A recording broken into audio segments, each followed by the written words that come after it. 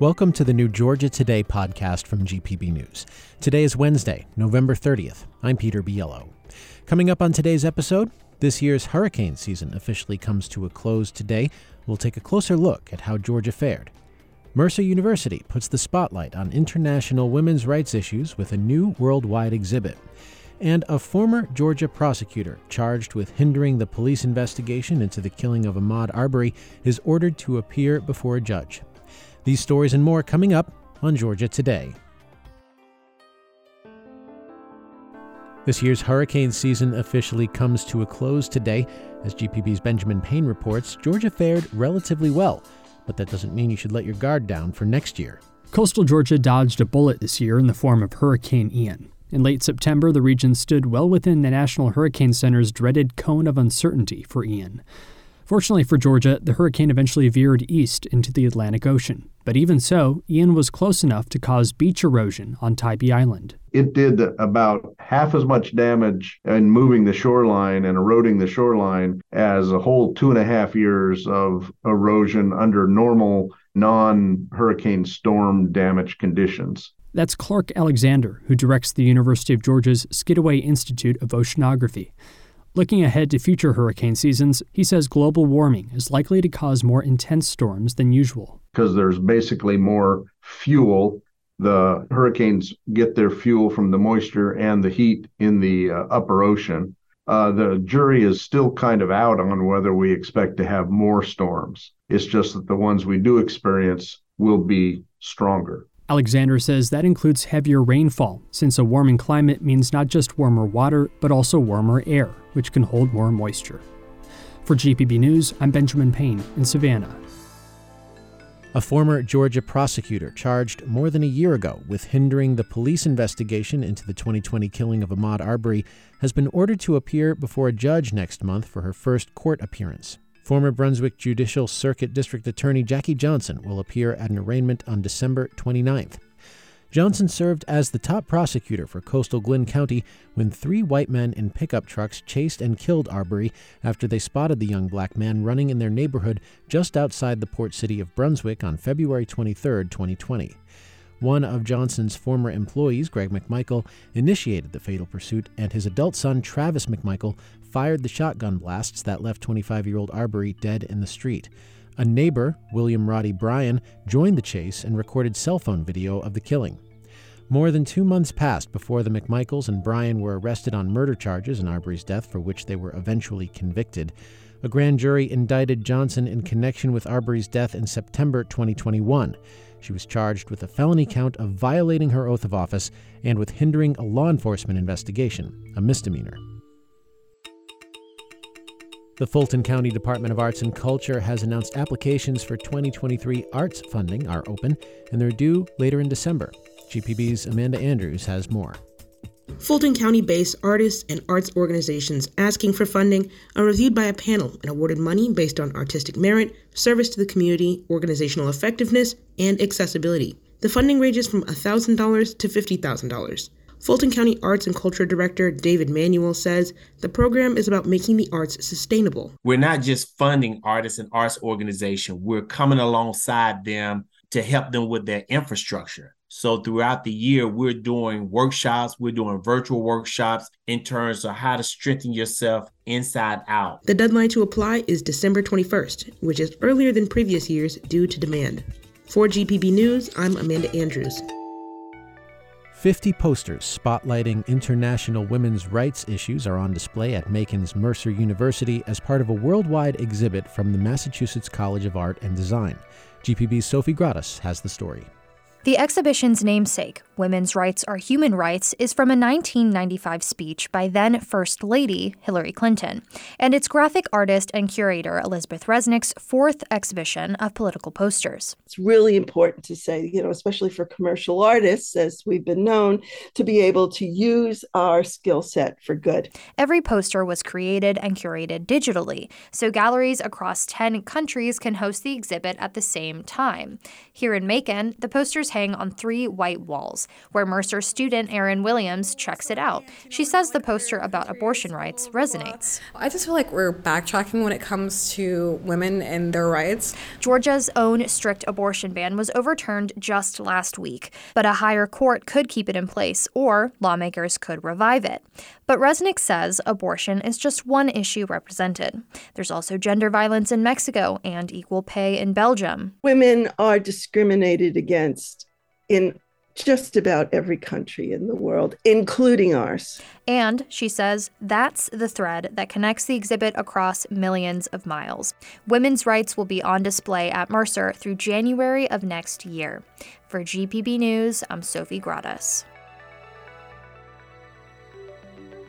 Over the past few decades, the cost of owning a home in the Atlanta metro area has risen dramatically, and that has pushed some low-income residents out of the area.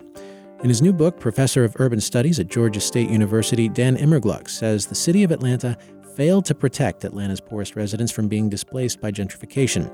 And he says this has hit Atlanta's black community especially hard. Immergluck's new book is Red Hot City: Housing, Race, and Exclusion in the 21st Century. Dan Immergluck, thank you very much for speaking with me. Thank you, Peter, for having me. There were several inflection points, as you write in this book, one of those being the 1996 Olympics, when Atlanta decided to remake itself as a world-class city. Right. Can you tell us a little bit about how the Olympics represented an inflection point where Atlanta could have made decisions that would help low-income people become homeowners and build wealth, and then how it kind of failed to do that? Yeah, I mean, the focus around the Olympification of the city was, first, we have to clear out these distressed communities of public housing. Atlanta had one of the worst public housing authorities in the country in the 20th century, especially by the end of the 20th century. They had disinvested from the stock. And instead of trying to repair it and improve it, they decided we'll demolish it and mostly displace those folks and give them housing vouchers and let them go elsewhere. The other thing, though, is the Olympics, together with some civic leadership, were seen as an opportunity to kind of remake the city for the middle class, because Atlanta in the 70s and 80s had seen a decline in middle-class populations, and this was seen as an opportunity to draw them back in. So this was essentially explicitly for, let's get wealthy people into Atlanta. That's right. And whiter people, to be honest. And they knocked down thousands of housing units, many in bad shape. But instead of trying to find and rebuild housing for those populations, much of the new investment was geared towards a different population. So the result was the seeding, or what I call the clearing the way for emergent gentrification. Mm-hmm.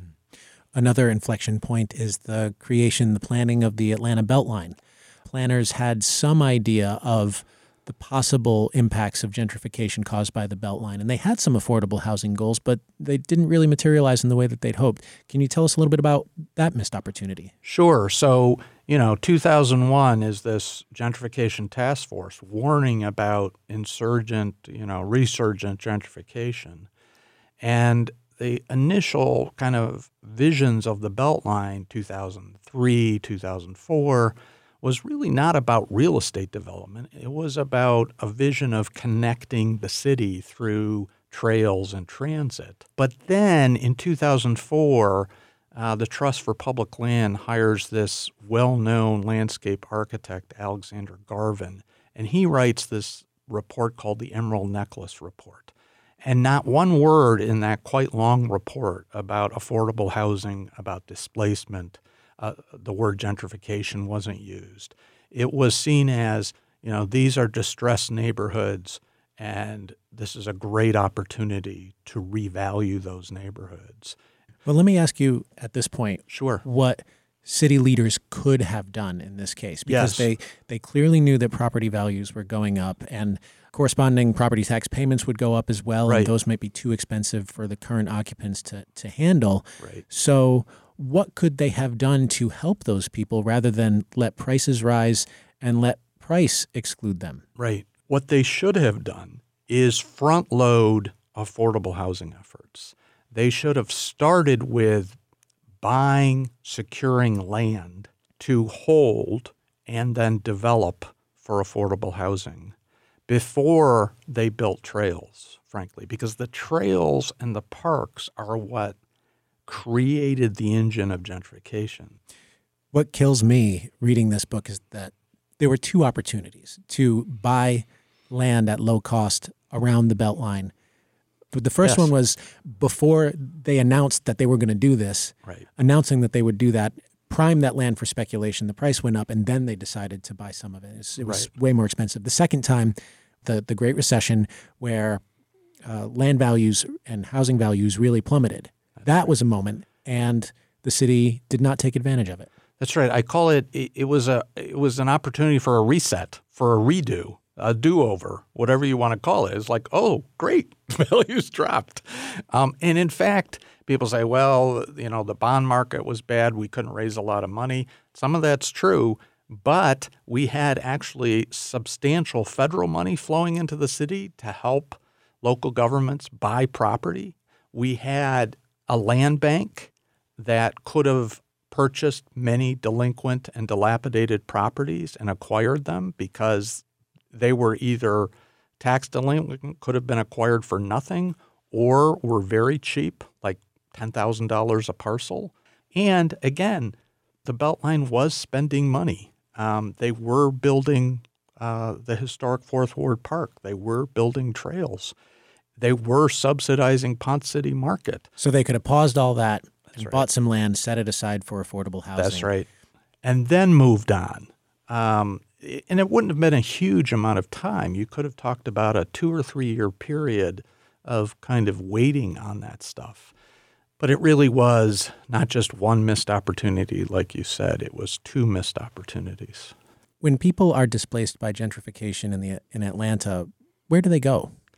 They will go primarily not north. Mostly not north. You're saying north is because it's the more expensive of the suburbs. It's more expensive. There's more exclusionary zoning.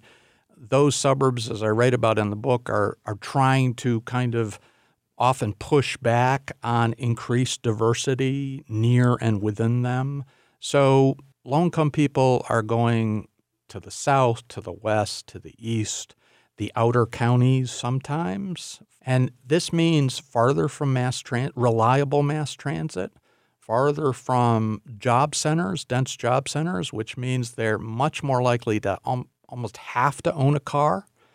Some people have asked me, would you prefer it to be like 1980 when poor people were concentrated in the city and affluent people were in the suburbs? I'm like, no. But is it clearly better to have just affluent people in the city? To me, the choice is not between those two. The choice is something else. And that means mixed income communities. That means options to live in the city. One of the promising trends right now is more housing development near downtown Atlanta. I hope a lot of that is going to be devoted to deeply affordable housing, because one of the best places for low-income people in terms of services, job access, transit access is downtown Atlanta. Dan Immergluck's new book is called Red Hot City: Housing, Race, and Exclusion in 21st Century Atlanta. In this final note from the world of college football, Georgia Tech has named Brent Key as the new head coach of the Yellow Jackets. Coach Jeff Collins was fired in September after a lackluster performance, and Key was named interim coach. From there, the Yellow Jackets beat 2 ranked teams, Pittsburgh and North Carolina. Georgia Tech finished 5-7 overall following Saturday's loss to number 1 Georgia. And that is it for today's edition of Georgia Today. We welcome your feedback. Send us an email.